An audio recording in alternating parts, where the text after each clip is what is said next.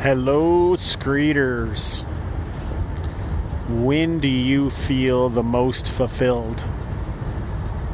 I got a little sidetracked from my Gamehole Con and 3 cons in 30 days by a funeral yesterday. It wasn't really a person that I'm close to, and it's not even easy to explain who it was. And I'm not sure that it matters.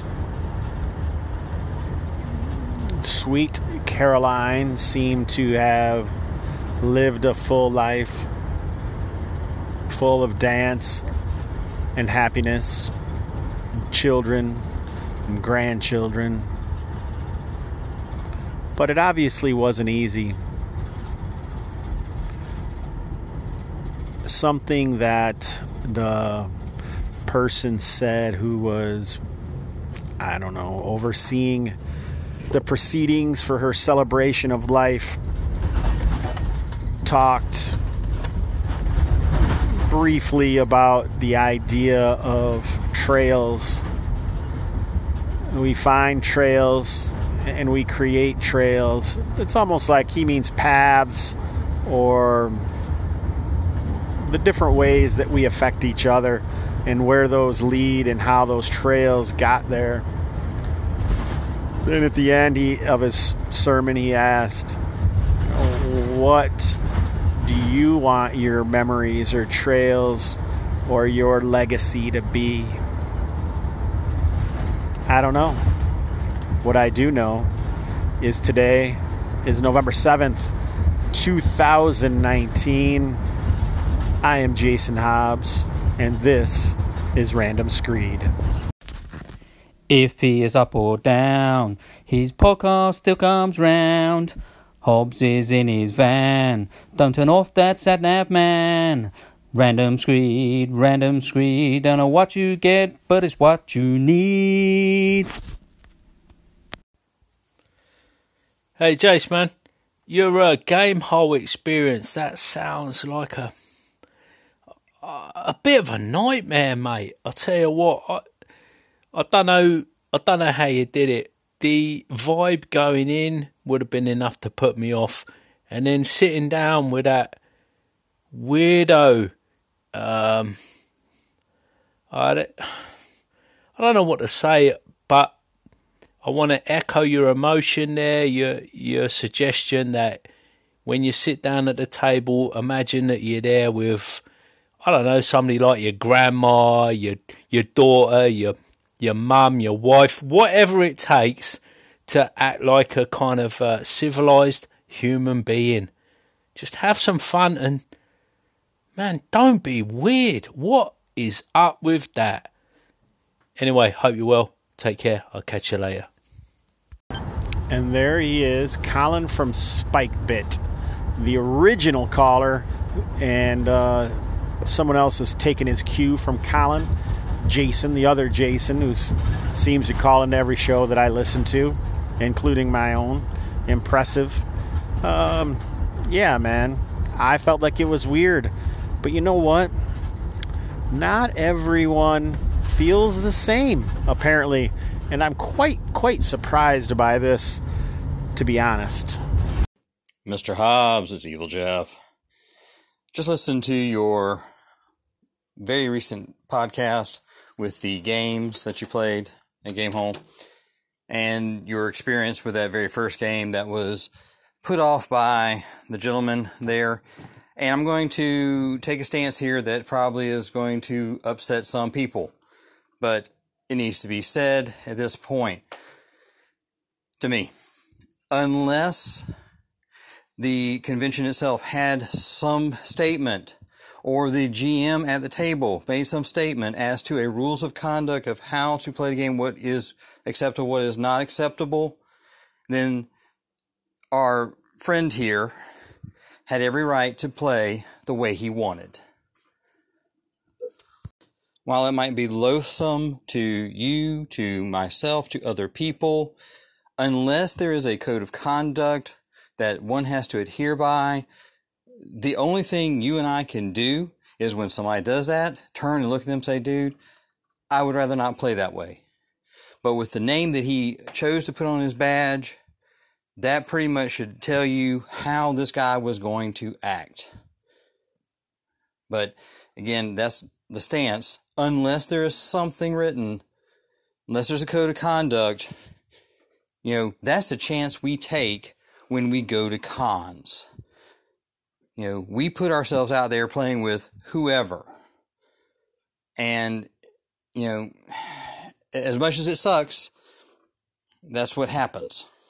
On a side note, I'm curious as to why the convention people allowed him to choose a name like that. I know other conventions that I have been to in the past, there are some names that just totally get banned for different reasons. And while this gentleman may actually have been a Harvey Weinstein, there would, to me, and again, gaming conventions that I have been part of or have gone to, you had to prove your identity at some point, and that might have been one of those names that if I was the con reviewers or the con officials looking at it, go, yeah, we're not going to print that name.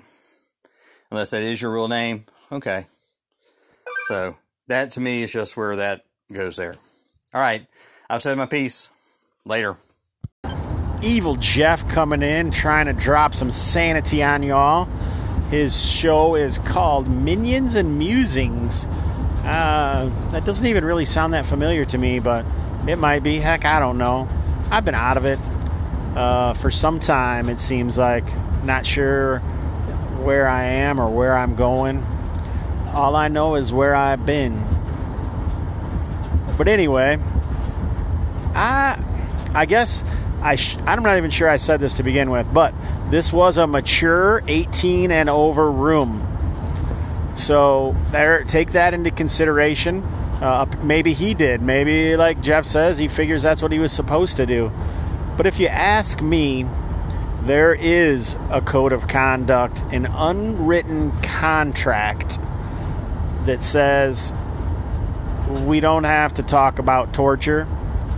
We don't have to call the female PC a bitch just because it's female. We don't need... I actually talk about slave running, slavers, and stuff in my own games, and I feel uncomfortable about it. And I don't even know if that's right, and I haven't figured it out. And a wise man once told me if you have to ask yourself if it's right, it's probably not. But there is the interesting aspect of what slaves are in different cultures, especially fantasy cultures, which maybe we'll talk about someday. Maybe we'll talk about it now. Maybe you can call in and tell me what you think. I don't remember what the names of the books were. I think it might have been those, the ones about the Rand and Matt and those guys, the Jordan books. Wasn't there a culture there that once you were enslaved that you were held by your honor to wear the white cloaks, and then you had to be servants for a certain amount of time? So if we could do slavery different ways, it's still called slavery though. I feel like it should have another name or something. It's just some different things I've considered recently. It's certainly a way to create villains in your campaign. Hey, these guys, they're slavers, so they're bad. Right now I'm reading the books The Long Ships, and the first part of these guys' lives was being enslaved. And they wondered is it better than death? Is it not? I don't know. Anyway, thanks for calling in, Jeff and Colin. I think we got one more caller on the topic. Hey, Jason, the other Jason here. I'm sorry the game hole started off kind of weird for you, but I'm glad it evened out and your other games got better. Awesome. Look forward to your next episode and continuation of the story. Take care and keep up the good work. These are the days of high adventure. And days later, I'm back to finally finish this episode. I had a whole bunch of ups and downs on the roller coaster ride since I started it.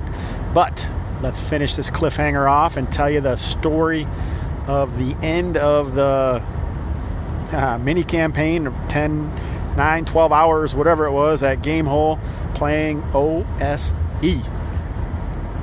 The players ran the Ankegs off from the village, Abdul-Jabbar, and the wizard, touching on the powers of the omnipotent entity in the beyond, realized that Lemurian he didn't know they were zombies. Lemurians had come to stole the people, and there's kind of this underlying theme that something happened that caused the idol to become active, and that's what drew the Ankegs, and that's what drew the Serpent Men. So the group headed back, got in a big fight as the wizard had the past overlaid on his vision. It reminds me of the Wizard Vision post by Gus L. on Goblin Punch, where wizards just see some crazy ass shit, and that's what was happening to Trevor's wizard. Eventually they found their way to the temple that was shaped like a cobra, but on a massive scale. They fought a bunch of cool stuff. Half the party died. 2 weeks after it's happened, I've kind of lost some of the intensity of the story, and I feel bad about that. It's kind of anticlimactic. Is that how most cliffhangers are? I don't know. What I do know, stay alive. You all got a job to do. I hope you enjoyed this little trip through Mr. Hobbs' gamerhood. Won't you be my gamer?